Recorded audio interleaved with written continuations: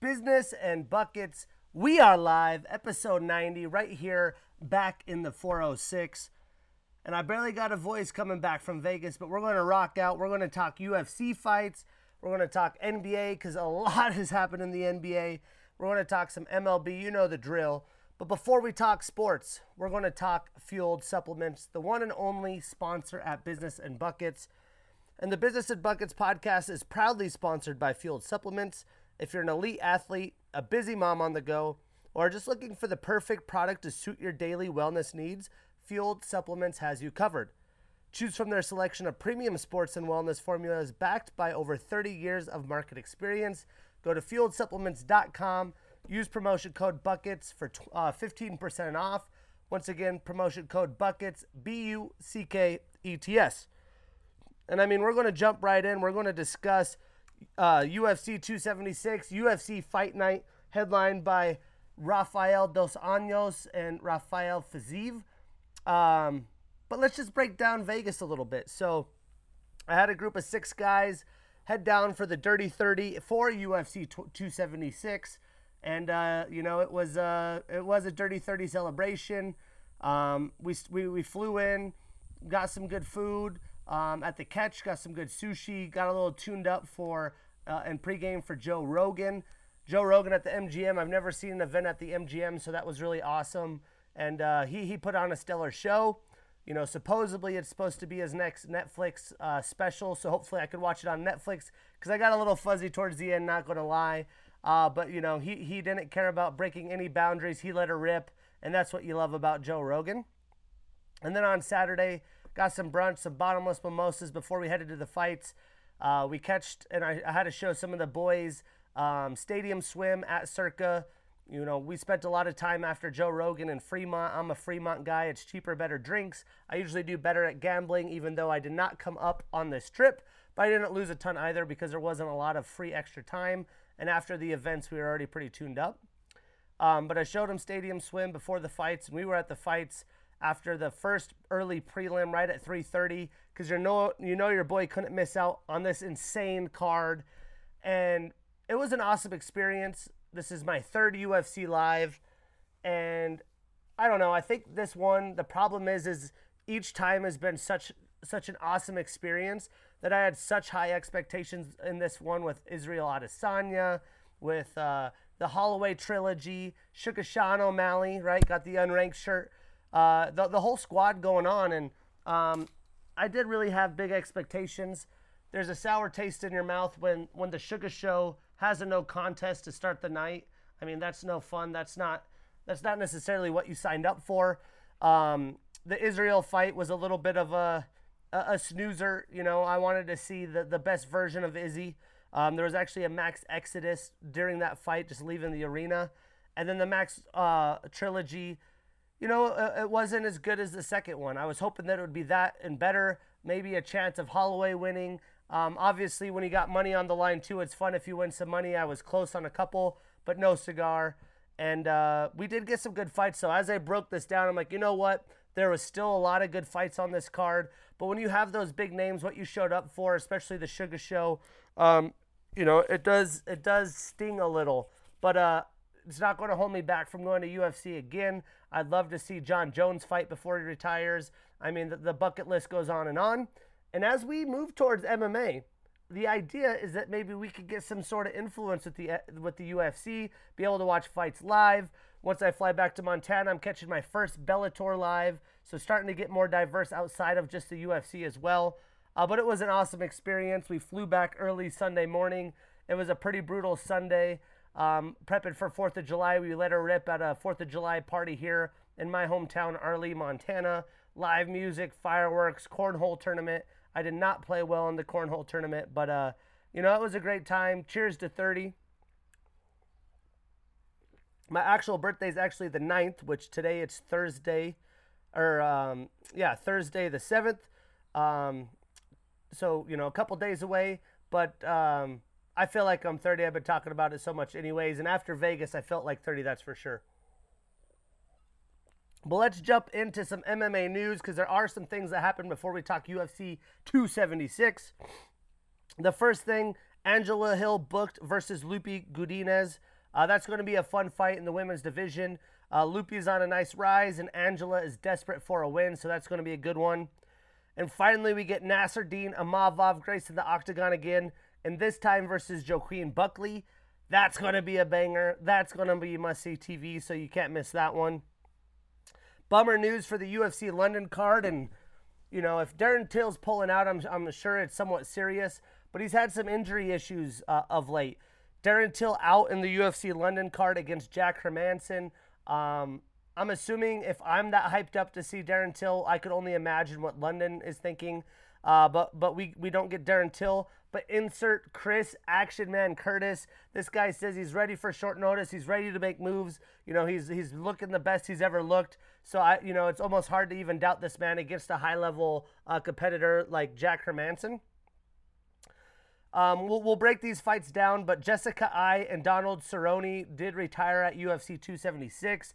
You know, those are pretty cool moments for me as a fan. Jessica Eye is an OG, a reason the women's UFC is where it is today. And we all know about Cowboy.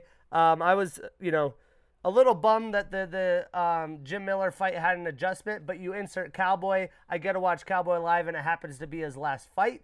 And when we broke it down last week, I'm not too surprised about this outcome. And hell yeah, Jim Miller, huh? He becomes the UFC wins leader and the first to fight 40 times in the UFC. What a savage. It was great to see him put on a show. And then outside of the UFC, Felice Herrig signs with BKFC. She just officially retired from the UFC after her last loss. But she's trying to get the bag. She's going to go fight bare knuckle, put that pretty face into some damage as she's done before. But hopefully, this is a good payday for her, and that's why she's making the move. We also have some adjustments in Bellator, which, again, for me as a fan, I guess I can't quite catch a break watching fights live, but that's just part of the sport. Pitbull, the title defense, postponed outside of the Bellator card this next weekend, or in 2 weeks due to injury. But insert former Ryzen champion Tofik Musayev, who is going to now face Sidney Outlaw. And then the Douglas Lima fight moved to 5 rounds, so I'm not too upset about that. I've always wanted to see Douglas Lima fight, and it looks like it should be a good one. Logan Paul signing with the WWE. I mean, what is he not doing at this point? Him and his brothers have done anything and everything, so this is no surprise. And, the fit that he wore last time, I don't watch WWE, but saw on social media, I'm sure he's going to be fun for WWE fans, and just another bag for Logan, excuse me. And speaking of the Paul brothers, Jake Paul and Tommy Fury have issues as Tommy has visa issues. Who knows if this is valid or not. They both had different things to say on social media, but he is not going to be fighting Tommy for the second time, but he is taking Rahman Jr., another boxer, in the professional bout on short notice on August. So at least you get to see Jake Paul fight again to see if he can stay undefeated. In the PFL, there was a PFL card this past weekend. Kayla Harrison winning via TKO in the first round. I watched her previous fight, wasn't very impressed. I know this opponent doesn't have, quite the resume, but hey, a TKO in the first round, that's a positive direction for Kayla Harrison. Potentially the most dominant woman in MMA. And then Sadibu C defeated Rory McDonald, ex-UFC fighter, via unanimous decision. Tough drop for ex-UFC guys lately in the PFL, with Pettis losing a couple weeks ago. And then you have Ray Cooper III defeating Brett Cooper via TKO in round 1. Ray Cooper having weight issues the last bout. He explained what was going on. Comes back, gets a win, TKO first round. That's a good way to turn that momentum upside down. But let's talk UFC 276. Picks-wise, some of them came down to the wire, but I was 6-4, so no wonder I did not come in with any bread in this card. But I'm going to make up for it this weekend. Lots of favorites in bout. I did take some underdogs here, but, it was a great experience. You cannot go wrong watching the UFC live in person, especially with good company. But in the early prelims, right as we got in the door, Macy Barber with a unanimous decision over Jessica Eye. And this was one hell of a fight to start the night. I mean, Jess got armbarred to start the night. I missed that. I would have picked Jess. I ended up not putting her in any parlays. At this point, I'm 1-0 with Macy. And what a win for her. I mean, this was like a very tough, grinded out fight. And I believe I knew that if she didn't win, she was planning on retirement. So I really did think she gave it all in her all in this fight. And she did test Barber. They had great exchanges. Barber is just a little bit bigger. She's younger, more durable. Put her against the cage. Jessica fought and battled, had some good exchanges of herself. But Macy had good takedown defense. She was able to wear on Eye throughout 3 rounds and had some good combos. I mean, combos of 4 or 5 strikes, that's what you like to see, and that was really what helped her in this fight.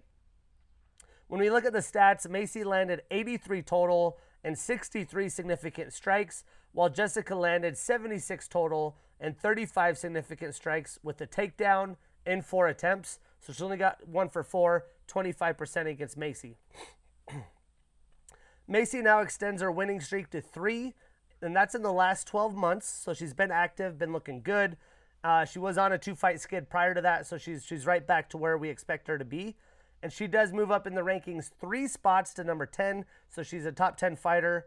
And Jessica ends her career on a 4-fight losing streak with a 15-11 record. But again, what a career by Jessica Eye, an OG in women's UFC. Really a pace setter. But it was great to see her in action, and cheers to her and her career. Now, obviously no fight coming up next for Eye, but I'd like to see Macy take on Jennifer Maia, who's ranked number 8. These are 2 women that are younger in the division that have proven that they're I guess they're going to be a long-term stay in the division. They're going to be someone nobody wants to face in the octagon. I think that would be a banger of a fight. That's what the matchmakers need to do. And this is where a lot of my parlays had busted pretty early. We had Andre Muniz with a unanimous decision over Uriah Hall. And an impressive fight. I mean, Muniz, he literally smothered Uriah, which is not an easy thing to do. He was able to take him down and wear on him for 3 rounds. He landed some good grounded pound. And as a younger fighter, he was able to outlast Uriah. And you could just see that the wrestling wore on him. Anyone's getting taken down like that much control time. I mean, it doesn't matter how good of a gas tank you have. You're going to be damn near on empty. But I don't think I've ever seen anyone in short-term memory, just off the top, that's been able to take down Uriah like that and eliminate his striking. Andre never let him get comfortable, never let those combos come in, no big kicks or anything like that. He was all about getting the W, and that's what happened. Statistically, Andre landed 99 total and 17 significant strikes with 4 takedowns and 10 attempts, so 40%, while Uriah landed 24 total strikes and 6 significant with 2 reversals. So again, 24 total strikes, some of those, some light jabs. He barely got any action on the feet. When we look at it, Andre is now on a 9-fight winning streak, 7 of them in the UFC, and he moves up 3 spots to number 10. Huge run for him. Uriah is on a 2-fight losing streak, and really, outside of the Chris Weidman leg break, which was a win, he hasn't won since October of 2020, which was against Anderson Silva, on his way out in retirement. So not the best version of the Spider that we've seen, that is for sure. But he's still in the rankings. He moves down 3 spots to number 12. But tough break for Uriah at this point in his career. I would love to see Andre take on Sean Strickland, who we saw and will break down later. That would be a great measuring stick for him.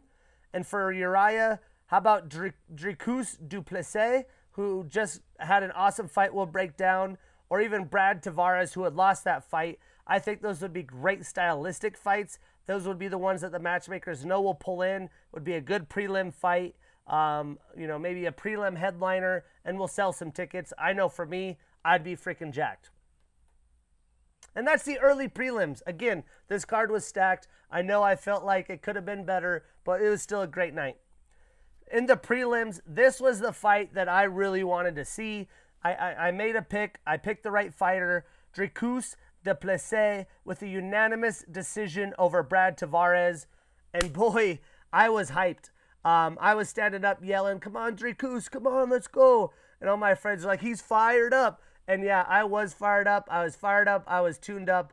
It was a good celebration, and this fight brought the fight fan out of me. I mean, I had a good feeling this could be potentially fight of the night, but boy, did it deliver. And did both fighters have to dig deep the last round and a half to get a win? I still had the parlays, a parlay alive at this point, so it was also very intense on a money point, on the money side of things. But Dricus looked good everywhere, man. And as expected, he even looked to do some wrestling, which was more impressive. And he hit harder than Brad. He threw more volume. He's the younger fighter. He's not even quite in his prime. But this is going to be a guy that's going to move up the rankings, a future contender. I have no doubt about it. Statistically, Dricus landed 123 total and 113 significant strikes. He was 0-7 on takedown attempts, although a lot of those were kind of some half-assed takedown attempts. While Brad landed 98 total and 82 significant strikes on the night. So high volume, you love to see it. Dricus now is on a 5-fight winning streak with 3 of them in the UFC, and he moves into the rankings at number 14. Only 3 fights in the UFC. He's a top 15 fighter. While Brad has his 2-fight winning streak come to an end, and he moves down 3 spots, but is still in the rankings at number 15. Now, how about these fights? Dricus versus Kelvin Gastelum. I mean, holy shit, that just gives me the chills thinking about it. And then Brad versus Chris Weidman in the comeback fight, or maybe Brendan Allen, the young guy trying to make his way into the rankings. Those would be great fights as well. And then the Irishman, man, what an impressive showing here. This was another back-to-back fights. We're in the prelims. After this, we get Cowboy. As a fan, you are hyped up. And, you know, I think the problem with this card is you get so hyped up, and then the main card brings you back down. I could only imagine if that Holloway fight was like the second one. You know, Izzy put on a performance. Sean won in a knockout fashion. Would have been a stamp of approval. One of the best fight cards of all time. But Ian Garry did his thing. Unanimous decision over Gabriel Green. And this was just another banger of a fight. I mean, both fighters had their moments. They mixed in some wrestling. But the big moment here was the Ian knockdown that shook Green. I mean, he was landing some massively powerful shots. I was impressed really with Ian's endurance. Not only that, but his durability and the power combos that he had. Big leg kicks, falling up, left hook, right straight. I mean, he was really throwing them in there. And Gabriel Green, he's a tough guy. I mean, he battled, you know, he's going to be a steady name in the division. But Ian's on his way up, and it'll be interesting to see where he goes the next couple fights. But statistically, Ian landed 129 total and 116 significant strikes with a takedown and knockdown, compared to Gabriel's 102 total and 90 significant strikes with the takedown. Ian is now 3-0 in the UFC, and Gabriel has his 2-fight winning streak come to an end, and he starts a new losing streak. Now, I would love to see Ian take that step up again and fight Jeremiah Wells, who just looked great in his last bout, while Gabriel could fight Mickey Gall. That'd be a fun one, a real big fight for Mickey, because Gabe Green is looking pretty solid in there as well. But yeah, I mean, had Ian on the parlays. We had that one still live. You know, those two came down to the wire. And then we had Jim Miller with a second-round submission over Donald Cerrone. And this was just really cool to see in person. 2 OG guys, kids, guys I've been watching at pay-per-views, when pay-per-views are like once a month. They weren't fights every Saturday with your friends, have UFC parties. These were some of the main guys that you were watching. And not only did I get to see Cowboy fight in his retirement fight, but I got to see Jim get the record for most wins. And boy, did he look durable and sharp. Ever since he's got over his sickness, Lyme's disease, or he's been able to tame it, he's been looking really good and having kind of a career resurgence. I do think Cowboy was pretty checked out, just coming off the movie, a couple fight camps, you know, preparing to cut weight, not cutting weight, with the Joe Lozon fight cancellations. So I think he was ready for retirement, and he knew it. Once the guillotine was in, I thought Cowboy really didn't want to put in the effort to get out. He's like, you know what? This is it. It's against Jim. I've beaten Jim in my career before. I'm ready to go be a Hollywood movie star and make some serious bread. But statistically, Donald landed 24 total and 21 significant strikes with the reversal. And Jim landed 35 total and 24 significant strikes with that takedown and submission attempt. Now, Jim is on a 3-fight winning streak, while Cowboy finishes his career on a 6-fight losing streak with a no contest mixed in there as well. But he has amassed a 36-17 record. That is 53 professional fights with 27 finishes. And obviously no fight for Cowboy next, but how about Jim versus Scott Holtzman or Mark Madsen? That's really the fight that I would want to see, but either would be both fights for Jim at this point in his career and would be great for fight fans. And this is where all the money hit the drain. In the prelim headliner, Jalen the Tarantula Turner with a first-round submission over Brad Riddell, and this was also a performance of the night. But how about the stretch for Brad? I mean, it's been brutal. He didn't get to get going. He didn't get to show off all of his work in his big camp because he got into the Tarantula's arms and Jalen locked in that guillotine, and it was game over. Brutal again for Brad. Very big win for Jalen. It'll be interesting to see where he can go from here. But statistically, Jalen landed only 3 total and significant strikes with the submission compared to Brad's 2 total and significant strikes. Again, that's got to be brutal for a fighter. You put all that time in fight camp. You're coming off a previous loss. You want to show people what you can do. You get into a submission, especially, a guillotine, what you practice getting in and out of all the time. Now, Brad is on a 2-fight losing streak and hasn't won since June of 2021. He does drop out of the rankings. Jalen is now on a 5-fight winning streak, and he enters the rankings at number 14. So, again, huge win for him. Now, what's next? I'd like to see Jalen take on Arman Tsarukyan. We just watched him fight. That went from a 3-round to a 5-round. He was really dominating Mateusz Gamrot in those 3 rounds. If it was a 3-round fight, he would have that victory, be undefeated, be really far up there. But that's 2 guys, hot prospects, battle it out. You're moving into the top 10. That's a fight you have to see. And then Brad, still a great fight. Thiago Moises, another guy that's been up and down but has the potential. Both of those fights would be must-see TV, and I'm all for it. But then we get into the main card. Everyone's hyped. The Sugar Show is starting up the night. And, it ended in the no contest due to an accidental eye poke versus Pedro Munoz. But you could just feel the energy being taken out of the arena. It was definitely a bummer for me. That was a big reason I went. I knew this whole time when Sean couldn't fight in Phoenix, he was going to fight in 276 at the Suge Mobile Arena, so to speak. But when we looked at the video footage after the fight, there was social media things going around right away. You could see the hands up on the eye. There was no insertion in the eye. But then the next day, there were people that had put it in a video on YouTube where you could see Sugar put down in a left shot so fast you had to play it in super slow motion, and his knuckles scraped by his eye. So if there was an issue with the eye, it got smoked by Sean. A precise shot, gets closed up, scratches the orbital.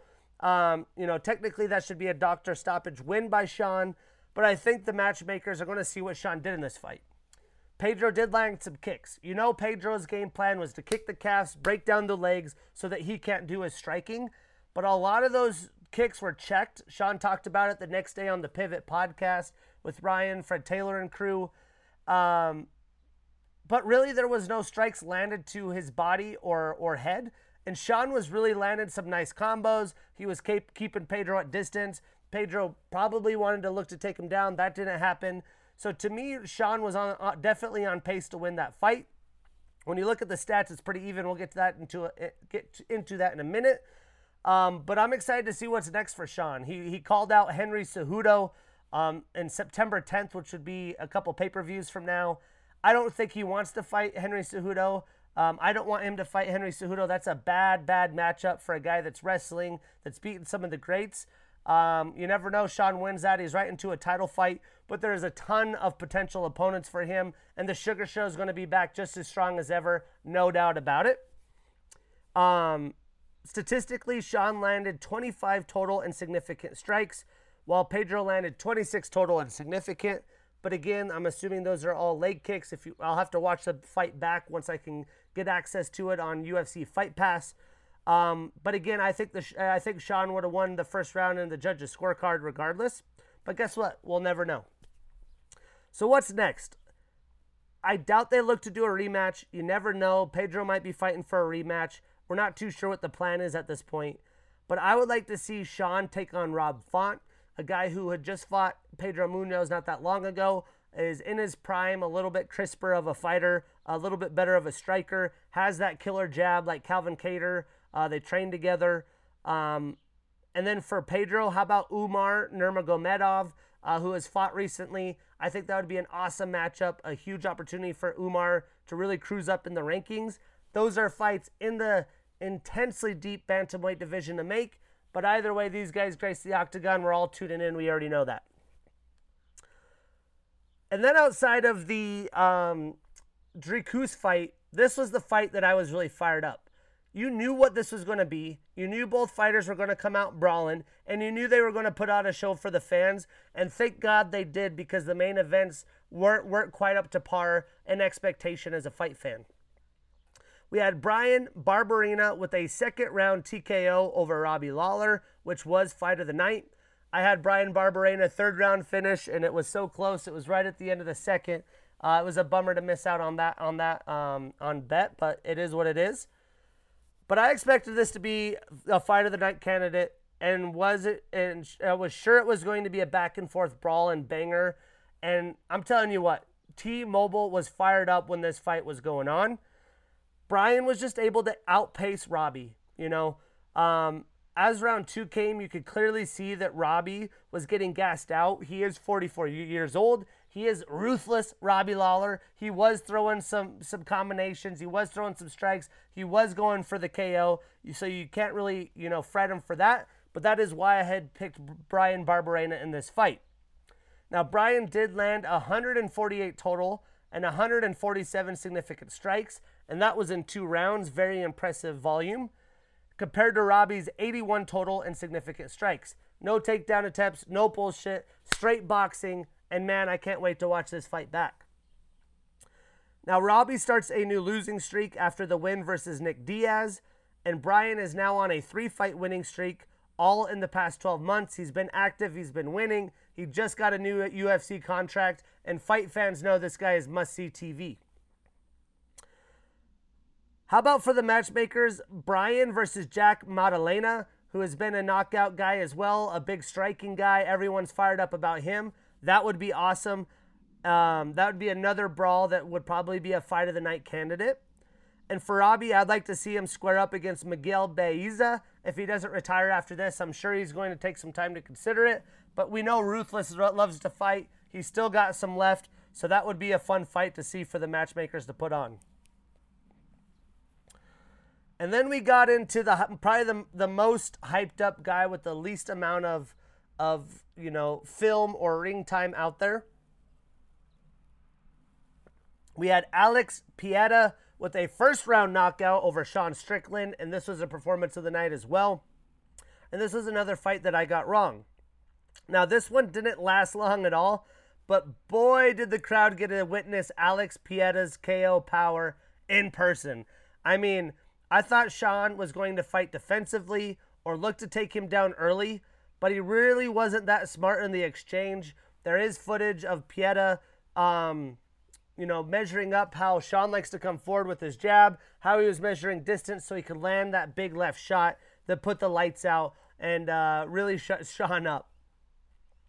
Now, statistically, it only took Alex 25 total and significant strikes with that knockdown, compared to Sean's 15 total and significant strikes. Sean now has a 6-fight winning streak come to an end. He does move down 3 spots in the rankings to number 7. And Alex, he is on a 6-fight winning streak. Only 3 of them in the UFC. And now he is in the rankings in a top 10 position at number 6. You know the UFC has been hyping up him versus Izzy this whole time. And it looks to be that that's next, because I'm pretty positive that's what the UFC wanted to happen. They put him on the same card. They had him at the presser together. So I would be very shocked if that's not the next title fight for Izzy. And for Sean, how about a matchup against Dricus du Plessis, who just fought that night? I had Nasruddin Imavov on here, but that just got announced today.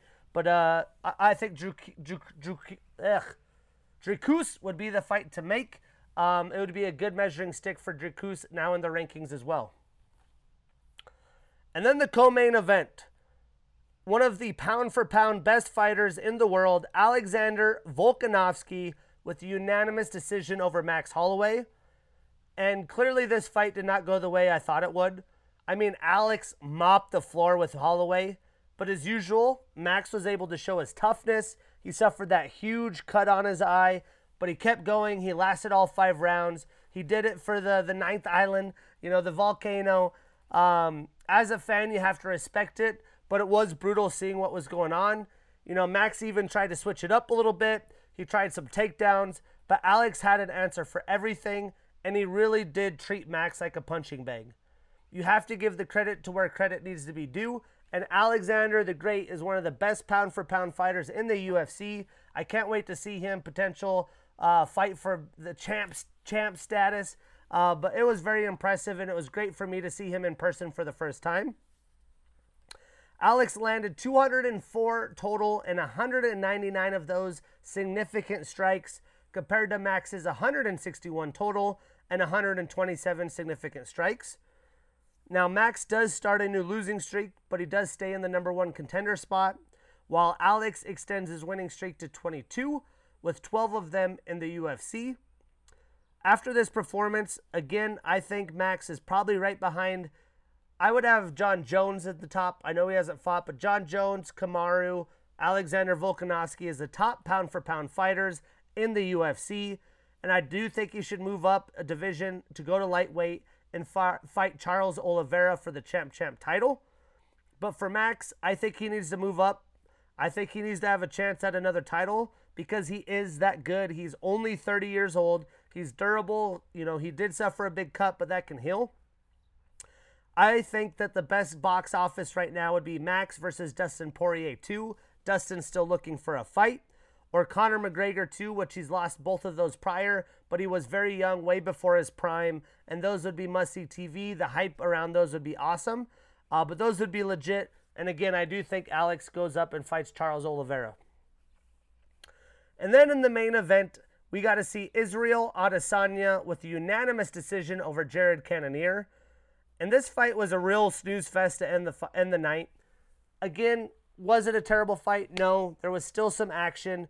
But when you see somebody like Izzy, especially in person, you want to see him go out there and put on a show. But he didn't want to put himself in the danger zone because he did respect Jared so much. But he did enough to win the fight. He avoided the takedowns from Jared. And we've seen this song and dance with the Yoel Romero fight. Jared forced more action than what Yoel did. But there wasn't a huge difference. Jared, though, he is older, but he is a legit force right now. And Izzy knows how to do enough when needed to win the title, John Jones-esque. So I got to see him win defend another title. And Jared, I can't wait to see who he fights next. Statistically, Izzy landed 163 total and 116 significant strikes, compared to Jared's 141 total and 90 significant strikes. But he was 0-4 on takedown attempts, so props to Izzy for that. Jared does start a new losing streak, while Izzy extends his winning streak to 4. Although he is undefeated in his division, his loss was to Jan Blachowicz when he tried to move up to light heavyweight. So what's next? Well, I'd like to see Izzy take on Alex. That's the fight to make, right? Can he avoid the knockout power? I think he does. I don't think it's as great a fight as people see, but that's the box office event. Let's just get it over with. And for Jared, I think he could take Derek Brunson, Blonde Brunson, right before he retires. That would be a ton of fun. We'd see some grappling, some wrestling, some striking, and we'll see who the bigger dog is in that octagon. But again, what a freaking card. I had an amazing time. Good company, good times. If you haven't been to T-Mobile, I highly recommend going. I know I'll be back as soon as I can get out there. Moving to Phoenix this winter, maybe be able to go more now that it's close, and hopefully Phoenix has some more cards in the desert as well. So what's next? This weekend on Saturday, 2 days from now, we have UFC Fight Night on ESPN. A 6 p.m. main card start, a 6 p.m. Pacific main card start. So you do get the action on ESPN. Again, if you're an ESPN Plus subscriber like myself, you can't watch them live. You can watch them at your own time. That's the best part. So let's start in the prelims we have Kennedy, the African Savage Nshekwu, 30 years old with a 9-3 record, taking on Carl Baby K Robertson, 31 years old with a 9-5 record. Now, in the prelims, this is a massive fight for both fighters. They're both on skids. It could be a risk at being cut from the UFC with a loss. Plus, they're both fighting in their primes. And at light heavyweight, you typically see some knockouts. So I don't expect this one to go all 3 rounds. Kennedy is an LFA and Dana White Contender Series alum. He's on a 2-fight losing streak. He does have a 9-inch reach advantage. That is wild. And 6 of his 9 wins are via knockout. Carl, also his path to the UFC, is a Dana White Contender Series alum. He is on a 3-fight losing streak and hasn't won since November of 2019. So he's desperate for a dub. And 4 of his 9 wins are via submission, but also 4 of his 5 losses are via submission. Now, Carl is going to look to take Kennedy down, in my opinion, but I think the long reach of Kennedy is going to be a problem for Baby K. If he can't keep Kennedy down, he can't get that control time, get some ground and pound going, I think it's going to be a long night unless he catches him with a big shot. But my money is on the African Savage. I'm taking Kennedy. I'm putting him on my parlay. We marking him down, and we getting bread this weekend. Moving on, we have Tresean Mr. Vicious Gore, 28 years old with a 4-1 record, taking on Cody Brundage, 28 years old as well, with a 7-2 record. Now, this is a fun clash of young fighters. Right, this is the reason you watch the prelims. These are guys that are moving their way into the UFC, trying to make a force, eventually end up on pay-per-views. They're trying to make a name for themselves in the UFC at this moment. When we look at Tresean, he trains with some dogs at ATT. This is his first UFC fight since losing to Brian Battle after the Ultimate Fighter. Brian Battle ended up winning it. Tresean Gore had to pull out due to injury, but then they got a fight eventually anyways. Brian proved he is the real Ultimate Fighter. So he is on a 1-fight losing streak, and he does have a 3-inch reach advantage in this fight. While Cody, he's on a 1-fight winning streak. He is 1-1 in the UFC, and 3 of his 7 wins are via knockout and 3 via submission. So 6 of his 7 have gone to finish. I do like Tresean's striking ability here. I know he's going to be hungry after the loss to Battle. I think he has just the more of that it factor. So I'm taking Tresean. I'm putting him on my parlay. We marking that ish down, and we getting that bread.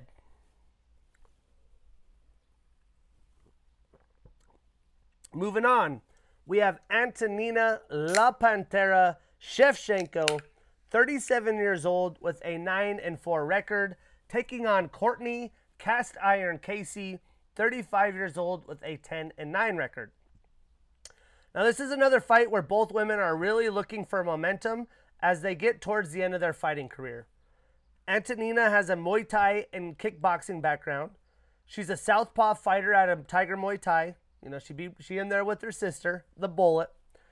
She is a Dana White Contender Series alum, and she's on a 2-fight losing streak. Now, Courtney, she's a brown belt in BJJ.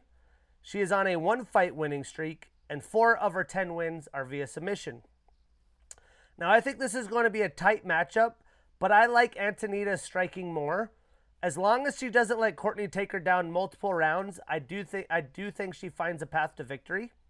So I'm going to take Antonina. I'm putting La Pantera on the parlay. We marking her down, and we getting that bread. Moving on, some more Ultimate Fighter alums. We get Pretty Ricky Turcios, 29 years old with a 12-2 record, taking on Ayman Zahabi, 34 years old with an 8-2 record. Now, here is a chance for us to see what the Ultimate Fighter winner can do in the UFC. Ricky caught a little bit of, I think most people by surprise in the Ultimate Fighter, but he gets a chance versus an experienced fighter all around MMA, not just in the UFC, who's trying to build momentum in the UFC. So this is a big fight for him as well. A guy that people know as somewhat of a household name, all the Ultimate Fighter fans. When we look at it, Ayman is a black belt in BJJ. He is on a 1-fight winning streak. 5 of his 8 wins are via knockout. While Ricky, he trains out of Team Alpha Male. He is a Ultimate Fighter, Dana White Contender Series, Bellator, and Fury FC alum, and he does have a 2.5-inch reach advantage. While Aman, he has fought some tough bantamweights like Vince Morales, Ricardo Ramos, so he's been there before with some tough talent. But I like what I've seen from Pretty Ricky. I like to call him Tricky Ricky. In the Ultimate Fighter, he proved he has that fighting spirit. He's willing to go to deep ends, and I don't know if this other fighter is going to be able to be ready to do that. I don't think he's going to be ready for Pretty Ricky's pace. He does also train at Alpha Male, so I think if he could avoid getting taken down by and being affected by Zahibi's Brazilian Jiu-Jitsu, he should get the win. For that reason, I'm taking Ricky. I'm putting him on my parlay. We marking him down, and we getting that bread. Now, this was slated for the prelims, but it got moved to the main card. We had Cynthia Calvillo, 34 years old, with a 9-4-1 record and the number 11 next to her name, taking on Nina Nunez, 36 years old, with a 10-7 record and the number 7 next to her name. Now we get a battle of some vets that have had up and down careers, but do find themselves in desperate need for a win in their mid-30s. Now Cynthia has a BJJ, wrestling, and Muay Thai background. Cynthia is on a 3-fight losing streak and hasn't won since June of 2020. 2 of her 4 losses are via knockout. 3 of her 9 wins are via submission, and she is an LFA alum. Nina, she trains out of ATT. She's a 3rd-degree black belt in Taekwondo. She is a purple belt in BJJ. She's an Invicta alum, and she's on a 2-fight losing streak and hasn't won since December of 2018. There's a couple fights like this. They usually make for good fights because each fighter, if they really want to be in the UFC, they gotta find a way to win. Now, this is a tough one to pick. I'm going to go with the younger fighter who has fought stiffer competition. For that reason, I'm taking Cynthia Calvillo.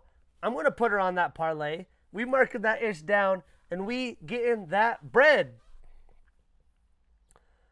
Now, moving on, this is in the main card. We have Michael the Menace Johnson, 36 years old, with a 21-17 record, taking on Jamie Mullarkey, 27 years old, with a 14-5 record. Now, in this one, it's a typical young fighter, not even in his prime, moving his way up, taking on a true veteran of the UFC. Michael, he's a southpaw fighter. He trains out of Sanford MMA. He has a JUCO wrestling background where he wrestled at Merrimack Community College. He was a top wrestler there. He is an Ultimate Fighter alum. He had the 2017 Fight of the Year against Justin Gaethje. He's on a 1-fight winning streak after a 4-fight losing streak. 9 of his 20 wins are via knockout.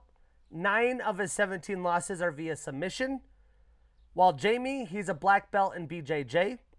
He's on a 1-fight losing streak. 3 of his 5 losses are via knockout, and 10 of his 14 wins are via knockout.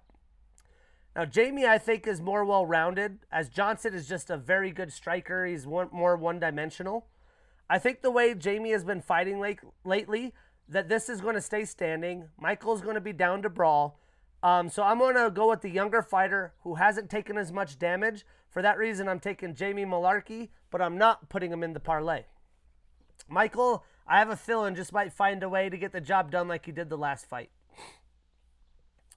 And then we got some big dogs. We got Jared Vanderaa, 30 years old, with a 12-8 record, taking on Chase the Vanilla Gorilla Sherman, 32 years old, with a 15-10 record. Now, this is a very typical heavyweight brawl of 2 guys who are fighting for their UFC careers.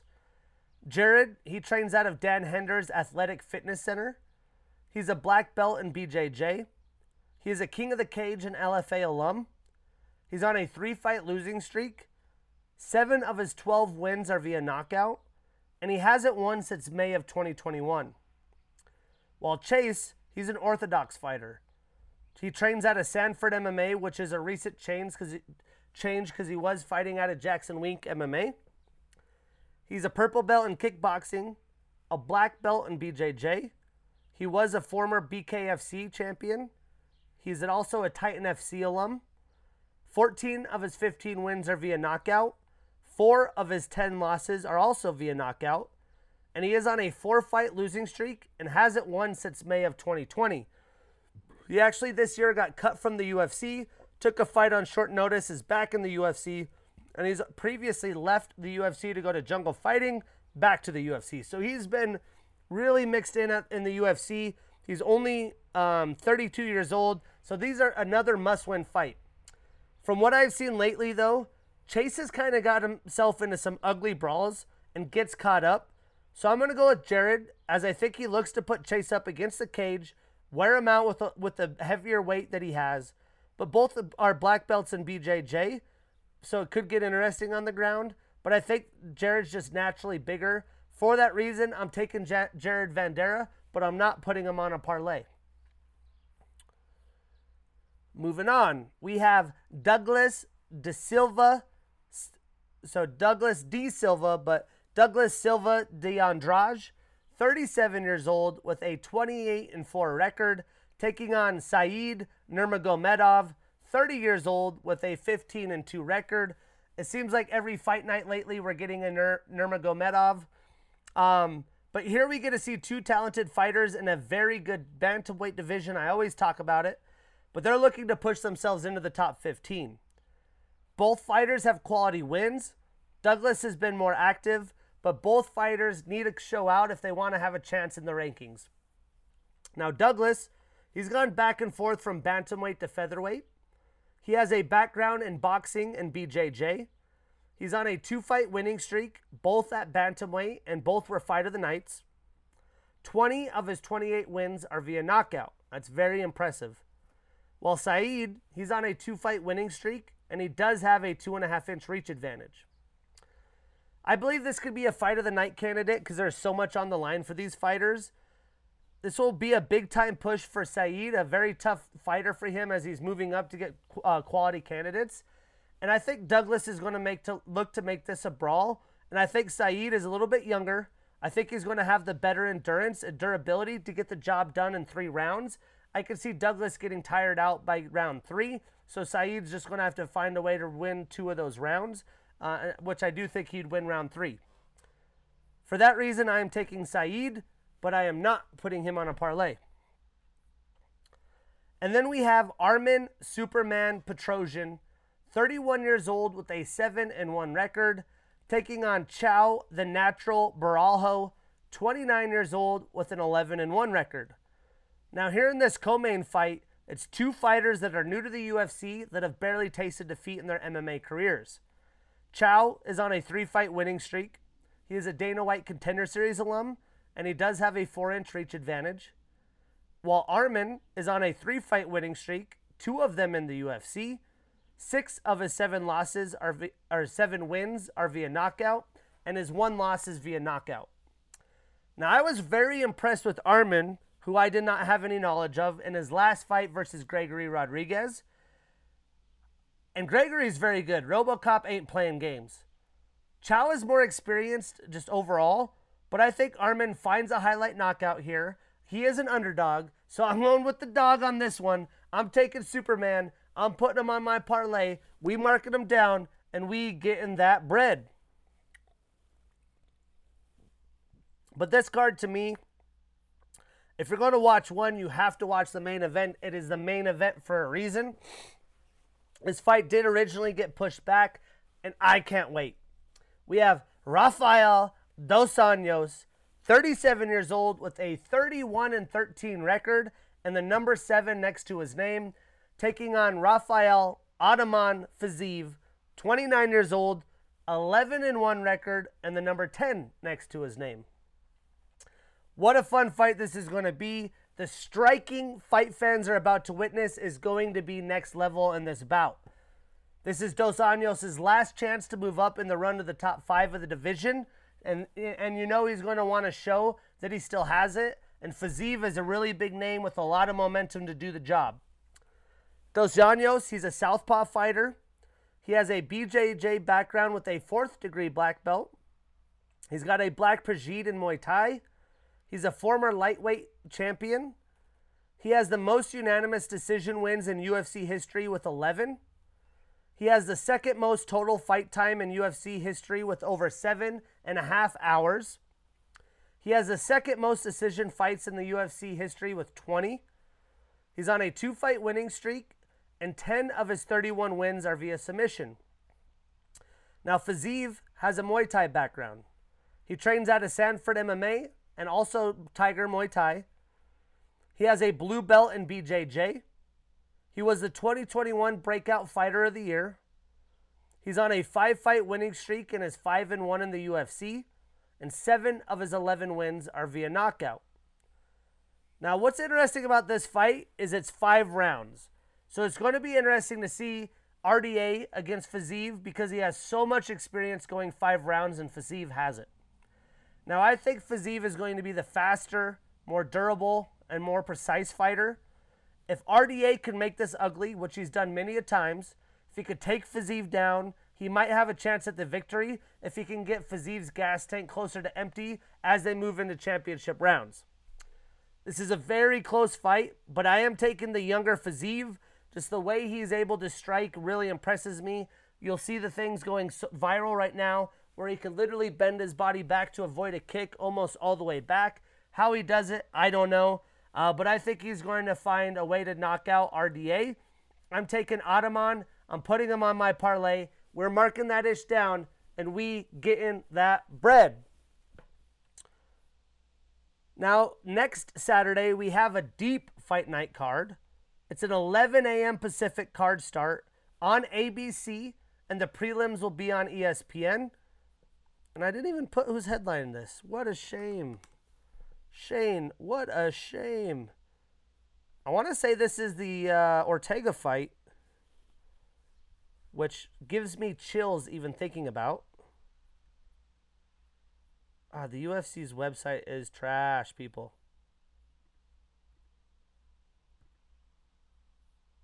Come on. 1 second. I always just have to go to Sherdog. Yep, there we go. Ortega versus Rodriguez. This is happening in New York. We get Michelle Watterson, Li Jingliang. I mean, we're not going to talk about it now. We'll save it for next week. But it's going to be a banger. It's a deep, deep fight night card. And you can watch it on ABC. But let's switch gears and talk about the chaotic week, which is the NBA offseason. Because every year it delivers. It's free agency. There's people going from teams. There's trades. There's a lot of things. And there's a lot more to come. But we're going to run down the list, and I'll give you my thoughts on what had happened.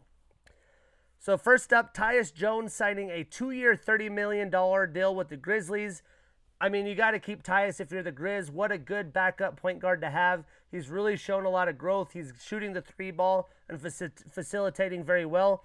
You can't be too surprised about that. And 2-year, $30 million is a pretty good price. The Magic keep Mo Bamba for 2 years, $21 million. Obviously, Mo Bamba's had a lot of hype. He's one of those tall, skinny guys with handles and a shot. And they got to let him develop. He is 24 years old now, so it's time to start making something happen. But they're willing to give him 2 years. The Knicks sign Isaiah Harvenstein. That's a very Knick-like move, but still a good backup center potential for them as they try to figure out who their core is moving forward. My voice is fading on me, guys.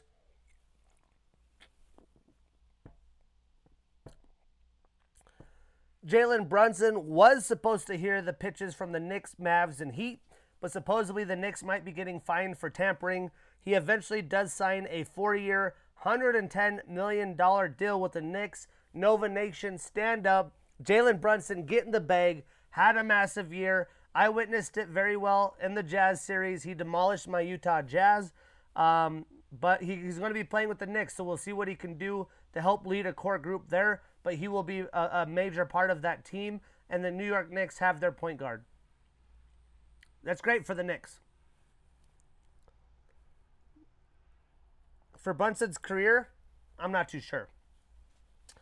Now, Nikola Jokic really getting the bag with a record 5-year, $264 million deal. But if you're the Nuggets, you have to do it. If you're Nikola, you want to be the face of the Nuggets. That's, no surprise here.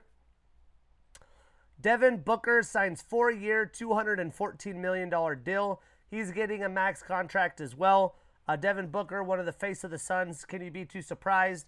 And I assume him playing with CP3 is only going to keep helping develop his game. Daniel House, who is actually a pretty good piece for the Jazz down the stretch, signs with the 76ers. So nice ad by the 76ers. They took George Niang from the Jazz last year, and he panned out pretty well. The Blazers signed Anthony Simons, 4-year, $100 million deal. And I like me some Anthony Simons. He's a good young hooper, but is he worth that much money? I think they might have overpaid for him. But as we look at it, he's only 23 years old. He's still pretty young, but that seems like a lot of money for Anthony. PJ Tucker signing a 3-year, $33.2 million fully guaranteed deal with the Sixers. This keeps them having some toughness, allows Joel Embiid to have another guy in the middle with him. I like this move for the 76ers. PJ, though, I feel like he's got to be getting close to, dropping in performance. He's 37 years old. We'll see what he's got. You can't doubt PJ Tucker. Bradley Beal signs a 5-year, $251 million deal. He opted out to get the Supermax. I'm not too sure why he wants to keep playing there, but for the Wizards, that's a win. And he also made this deal a no-trade clause, so he cannot get out of Washington. Malik Monk signs with the Kings. Malik Monk definitely showed he could score. He's a liability on offense, and doesn't that just fit the Kings? That sounds like the Kings if you ask me. But it's not a terrible deal and a terrible signing for the Kings. I like Malik Monk. He showed a lot of potential, and he's got to be pretty young. He is 24 years old. A lot of these guys right around that 23, 24 now. DeAndre Jordan signing with the Nuggets. Backup center, maybe some experience on the team, but I'm not too sure why they wanted to sign him. Jaren Jackson out 4 to 6 months due to repair a stress fracture in his foot. So that's a tough news for the team. Jaren Jackson's a big part of that team and what they want to do moving forward. Kevin Durant requests a trade from Brooklyn.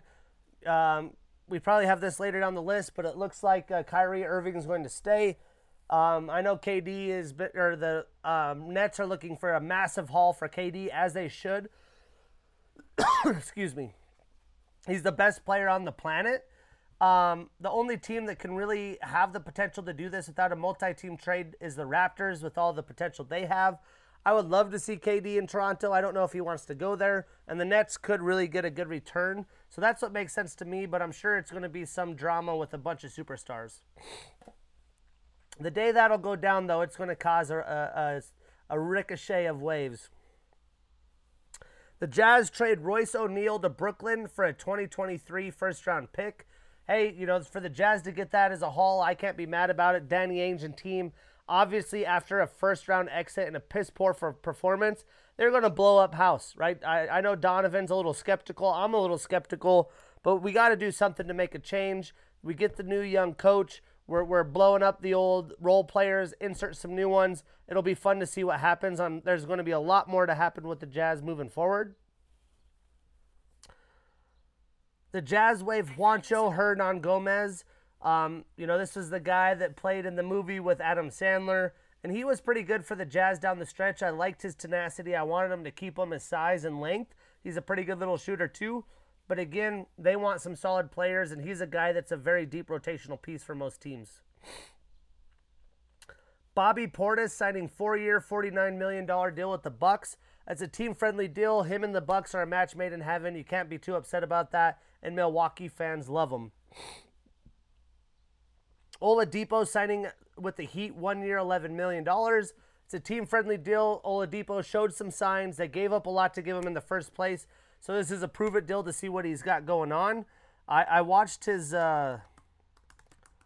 pivot episode as well, and it was good hearing things from his story. He is 30 years old, but he's still got some quality years. See if he can help the Heat, but the Heat have to find a new direction moving forward. This guy who had a great year, Chris Boucher, returning to Toronto, 3-year, $35 million deal. I thought that was a win-win on both sides. Same as this one, Lou Dort signing a 5-year, $87.5 million deal with the Thunder. He's been a great 3-and-D player, very impressive, and a good piece for them moving forward. They have such a young core now. Dwayne Dedman getting a 2-year, $9 million with the Heat. Backup center. He's tough. He gets boards. He's gritty. Definitely a Miami Heat type of player, so win-win both ways. Thaddeus Young signs 2-year, $16 million deal with the Raptors. Just another depth piece, a guy that has experience. I don't think that's a bad move for $16 million. I hate to see this as the Bucks sign a lot of ex-Jasmine. Joe Ingles signing a 1-year deal with Milwaukee. I mean, at this point, Joe's getting a little older. He can still facilitate. He can still play some D, and he can still shoot.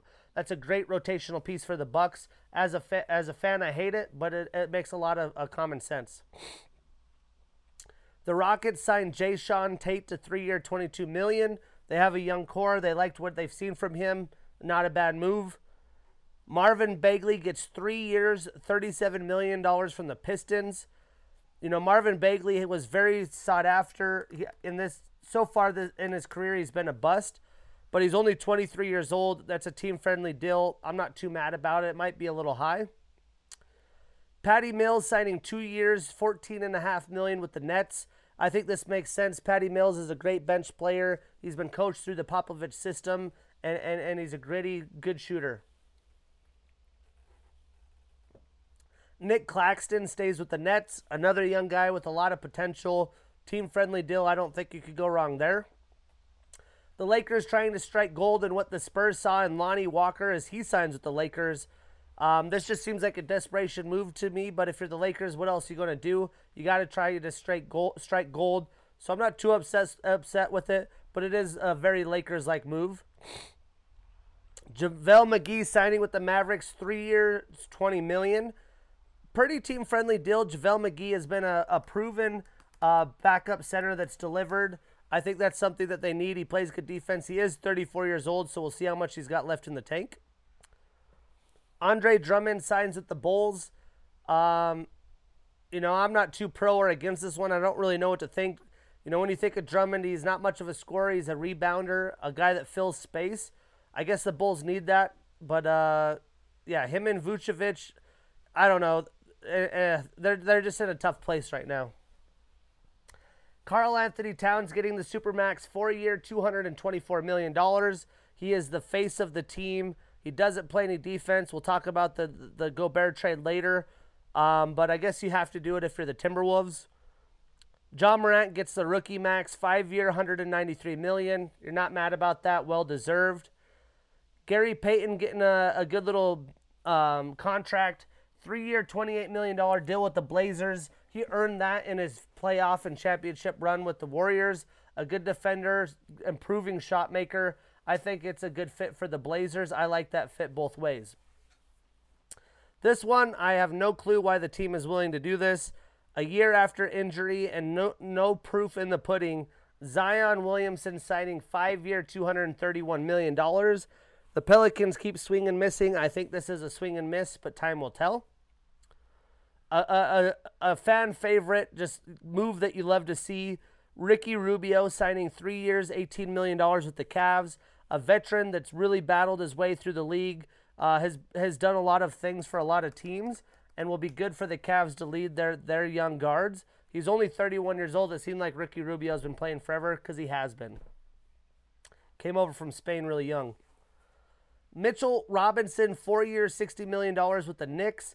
I think that's a little high, but I don't think Mitchell Robinson was ever going anywhere. He's a good defender, a decent center in the league where you want shooting centers. He's not the guy, but the Knicks got to have a core with someone. Bruce Brown getting 2-year, $13 million deal with the Nuggets. He's played pretty well in Brooklyn. The Nuggets wanted some toughness. They get Bruce Brown. I think that's a win-win. Bol Bol getting a 2-year deal with the Magic. Bol Bol is kind of like Mo Bamba. A lot of potential. He's only 22 years old. You got to see if it's worth it. He could be one of those unicorns. I want to see him get some minutes, all right? Magic, give him some minutes. Aaron Holiday signing 1 year with the Hawks. It's a depth move. I don't think this is anything that jumps off the paper. I haven't really been impressed with Aaron Holiday so far. Theo Pinson signing a 1 year deal with the Mavs. Another depth move, another cheap deal. I like Theo Pinson more than I do Aaron Holiday. The Mavs do need some depth, so I'm not mad about it. The Raptors signed Otto Porter Jr. to a 2 year deal. They're really going to have a deep squad or a lot of pieces to try to get Kevin Durant with. That's just another nice piece for them, a guy who's got a ring and has been there now. Zach LaVine getting the max from the Bulls, 5 year, $215 million deal. Like I said, the Bulls are in a tough place. I would have liked to seen Zach go elsewhere, but he's a loyal guy. You can't be disrespected by it. And you know that the Bulls wanted to keep him. He'll fill seats and sell jerseys. Yusuf Nurkic, 4 year, $70 million deal with the Blazers. You know, he's going to be a Blazer for life. Him and Dame are the mainstays there. And he's a solid center. That's a pretty friendly deal, if you ask me. John Wall, 2 year, $13 million deal with the Clippers. I think this is going to be fun. You get Kawhi, you get PG, you get John Wall. They're going to be like the bad guys. They're all on redemptions. And I think John Wall still has something left in the tank, so I liked it. The Hawks traded Kevin Huerter to the Kings for Justin Holiday, Mo Harkless, and a future first. I think they really wanted the pick. Kevin Huerter is a solid player. I think he's only going to get better. I don't like Justin Holiday or Mo Harkless very much. They're very end of the bench like role players, but it is what it is. Malcolm Brogdon traded from the Pacers to the Celtics for a 2023 first pick, Daniel Tice, Aaron Nesmith, Nick Stauskas, Malik Fitz, and Juwan Morgan. The only real pieces there coming back to the Pacers are Daniel Tice and Nick Stauskas, in my opinion. Obviously, they get a first-round pick, but Malcolm Brogdon's good. I don't think that's very good haul for the Pacers, and that's a huge, huge move for the Celtics. I talked about it at the end of the year. They need a good center. This guy can do both, play both ways. He can facilitate. I could see him being a really good fit with their core, and I think their team just got that much better. Kevin Looney staying with the champion Warriors, 3 year, $25 million. Team friendly, makes sense. He's a good role player for them and could help James Wiseman develop as he is healthy coming through Summer League. The Jazz trade Rudy Gobert to the Timberwolves for Malik Beasley, Patrick Beverley, Walker Kessler, Jared Vanderbilt, and up to 4 first-round draft picks unprotected. Bravo, Danny Ainge and team, bravo. That's what the Jazz needed. If you're going to trade Gobert or Donovan, you know, as the fan base, it's probably going to be Gobert. I don't think you find Gobert's like you can Donovan's, but it does make sense. You get a good haul for it. I doubt Malik Beasley, Patrick Beverley, and those players play for the Jazz. They haven't announced them, which makes me think they have more moves coming. And I know they're looking for a trade partner for Mike Conley as they look to make Donovan a point guard. But even the haul of the players, I mean, Jared Vanderbilt's not terrible. Kessler, you don't know yet. You know, you do need some center depth. Malik Beasley's not a bad role player that can score, and Pat Beverley brings some toughness, although I don't know if I could handle him on the Jazz. But I am very impressed with the haul, what they got. It's going to be interesting to see Rudy Gobert and Karl Anthony Towns play next to each other. If Rudy Gobert really was the locker issue with the Jazz, it's only going to get worse in Minnesota. But that's an A++ for the Jazz. As a Jazz fan, I am through the roof ecstatic. Again, bravo front office. Now the Hornets signed Cody Martin, 4 year, $32 million. Good fit, good amount. He's been a good player off the bench for them and is going to be a good role player for the future. He's still young. You knew this was going to happen. The Cavs signing Darius Garland, 5 years, $193 million. A guy that's really performed. That's a good fit. There's no surprises here. The Bulls signed Goran Dragic and keep Derek Jones Jr. I don't really think much of Derek Jones Jr. besides I know he can dunk. But Goran Dragic, that's a good veteran piece for them. Maybe he could coach up Kobe White and some of the younger guys they have. Serge Ibaka signing a 1 year deal with the Bucks. I think that's a good fit for both teams, a good centerpiece. I still think he's got a little bit left in the tank. The Nets signed T.J. Warren. I think this is another move where they're just looking to strike what happened in the bubble. T.J. Warren hasn't played. I still don't know what's going on with him. They want to give him a chance, but I don't think I like the move.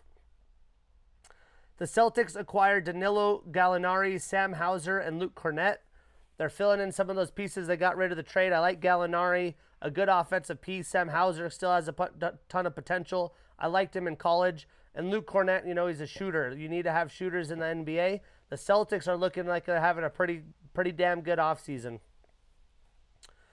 The Hornets, no, we already talked about Cody Martin.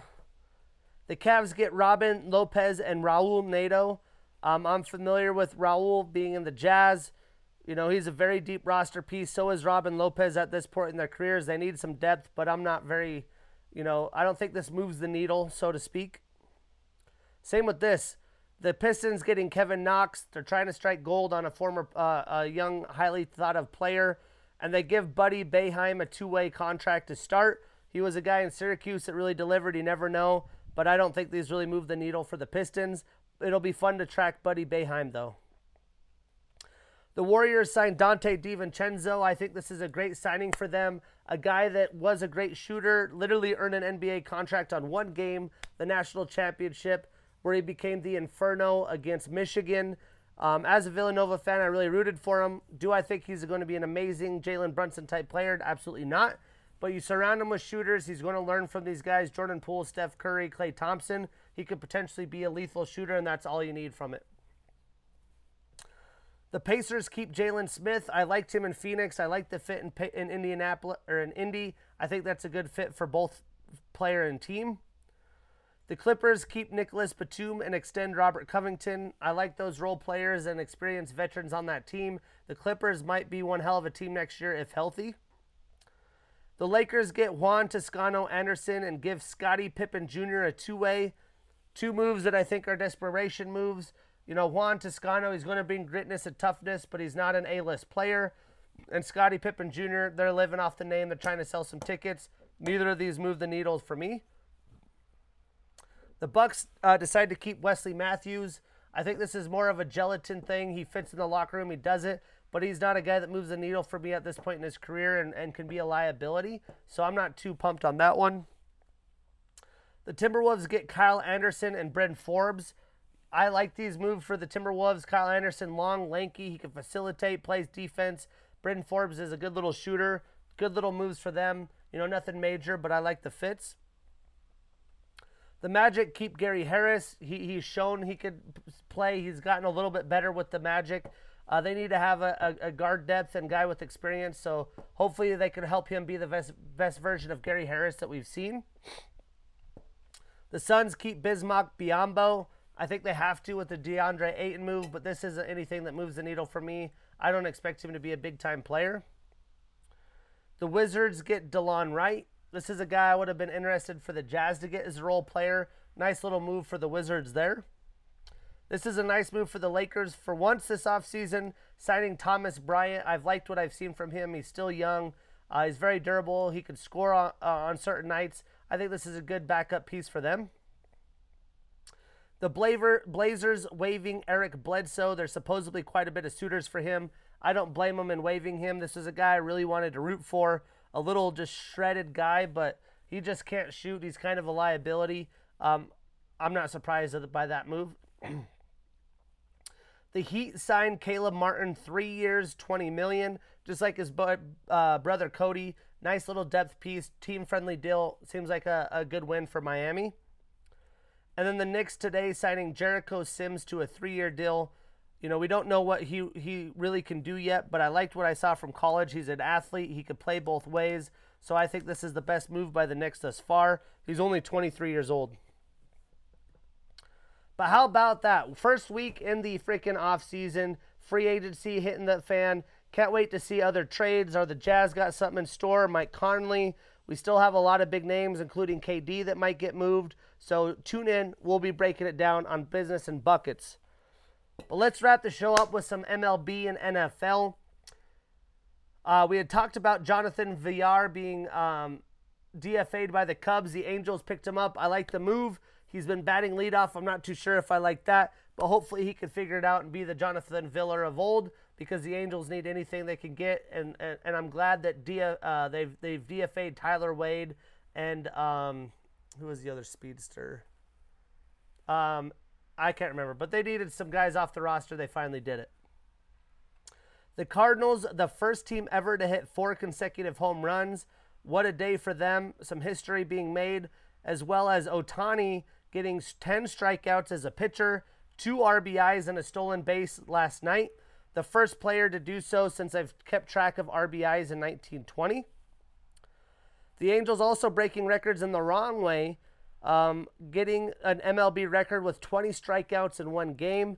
It's been a brutal stretch, and that just shows you where they're at. But the Angels making moves. The Braves trade Touki Toussaint, a former top prospect, to the Angels for some cash considerations. So hopefully the Angels could figure him out and make him a staple rotational piece. And then tough news for the Giants. Anthony DeSclafani out for the season, undergoing ankle surgery. The Giants have still had one hell of a season, but they don't have a ton of arms, so I look to see them making some moves at the trade deadline. But this past weekend, typical Angels, I was in Vegas, so I didn't really see it, and I'm happy I didn't. They get swept by the Astros 3-0. The Blue Jays and the Rays tie a 4-game series, going 2-2 in a divisional battle. The Phillies staying pretty hot, beating the Cardinals 2-1. The Yankees beating the Guardians, who were hot and are in a slump, 2-1. The White Sox sweeping the Giants 3-0 in an AL-NL battle. The White Sox looking to get back on track. And the Dodgers beating up the Padres 3-1, showing them who the big brother in the division is. As we look at the standings in the AL East, the Yankees are 14 games ahead of the Rays and Red Sox. But if you look at it, the Rays and Red Sox are still half a game up in playoff consideration, and the Blue Jays are right there. So the whole AL East rocking. The Blue Jays are 7 games above 500. Even the Orioles are only 5 games under. In the AL Central, the Twins 4.5 games ahead of the Guardians. The Guardians 3-7 in their last 10. Brutal stretch for them.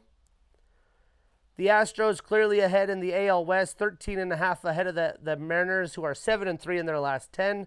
The Rangers 16 back, the Angels 16.5 back. In the NL East, the Mets are 2.5 games ahead of the Braves, who are 7-3 in their last 10. The Mets 5-5. And then the Phillies still above 500, 4 games above, but 8 games back, 6-4 in their last 10. In the NL Central, the Brewers 3 games ahead of the Cardinals, who had a brutal stretch, 3-7 in their last 10. In the crazy loaded NL West, the Dodgers 6 games ahead of the Padres after whooping them in that series. They were 2-8 in their last 10. And the Giants 2 games above 500, 10.5 games back. But in the wild card, you have the Braves, Padres, Phillies, Cardinals and Giants, Cardinals right there as well. And the Giants 1 game back in the wild card. So things are starting to get interesting. Races are tight. This weekend we have some fun series going down. 2 teams just under 500, the Angels and Orioles in Baltimore, squaring off in a 4-game series, even starting tonight. And, I got to tell you, the Angels, is that a fireworks series? Probably not, but your boy's fired up. The Marlins, who've been scrappy of late, just 2 games under 500, taking on the Mets in New York.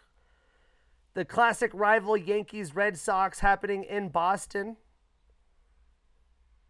Let's see. The Phillies and Cardinals going on. The Cardinals looking to gain back some momentum at home against the Phillies, who've been solid. The Padres and Giants battling out in that wild card position. Huge series for both teams. And then the Blue Jays Mariners happening in Seattle. I would have been there for tonight's game, actually. We had season tickets. My buddy's going and giving a friend a seat.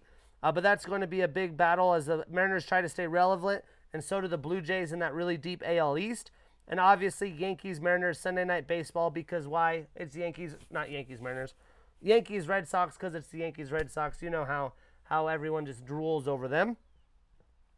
And for a minute there was no NFL headlines, but then came the Baker Mayfield trade yesterday. The Panthers trade for him.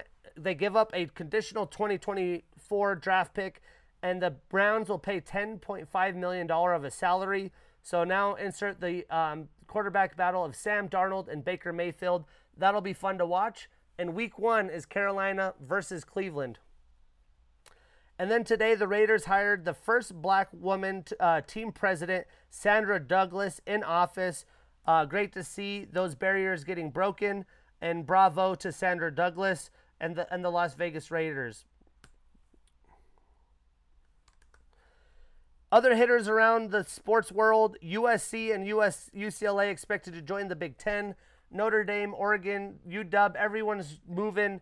This wasn't too big of a surprise because we talked about joint conference games. But here pretty soon, I would assume by 2028, there'll be 4 massive super conferences. Even some teams like the Montana Grizzlies, my Montana Grizzlies, will probably be moving up into some random conference. Who knows? I don't care. We'll just see what happens. But I'm not a big fan of this, to be honest. I just hope that they make the playoff expanded to fit these super conferences. Your Stanley Cup champion, Colorado Avalanche, acquire Alexander Georgiev from the Rangers for a 2022 fifth-round pick and 2023 third-round pick. The Stanley Cup champions get that much better. Darcy Kemper, in his young 30s, isn't going to be coming back to the Avalanche. And then Rafael Nadal withdrawing from Wimbledon due to an abdominal injury with Djokovic in the semis. It looked like it was going to be Djokovic, Nadal. Nadal usually struggles at Wimbledon. As a Nadal fan, you're super hyped up. Brutal news. That man can't stay healthy. You can only think, what if? But that is episode 90. 90 coming at you. We're almost at the 100 mark. Loving life here in Montana. Loving UFC 276. The Dirty 30. Cheers to 30. And Fueled Supplements. Check them out. If you're doing supplements, you're trying to get in better shape, avoid the GNCs, avoid the major big business, help support small business. That's what it's all about. We'll see you guys next week.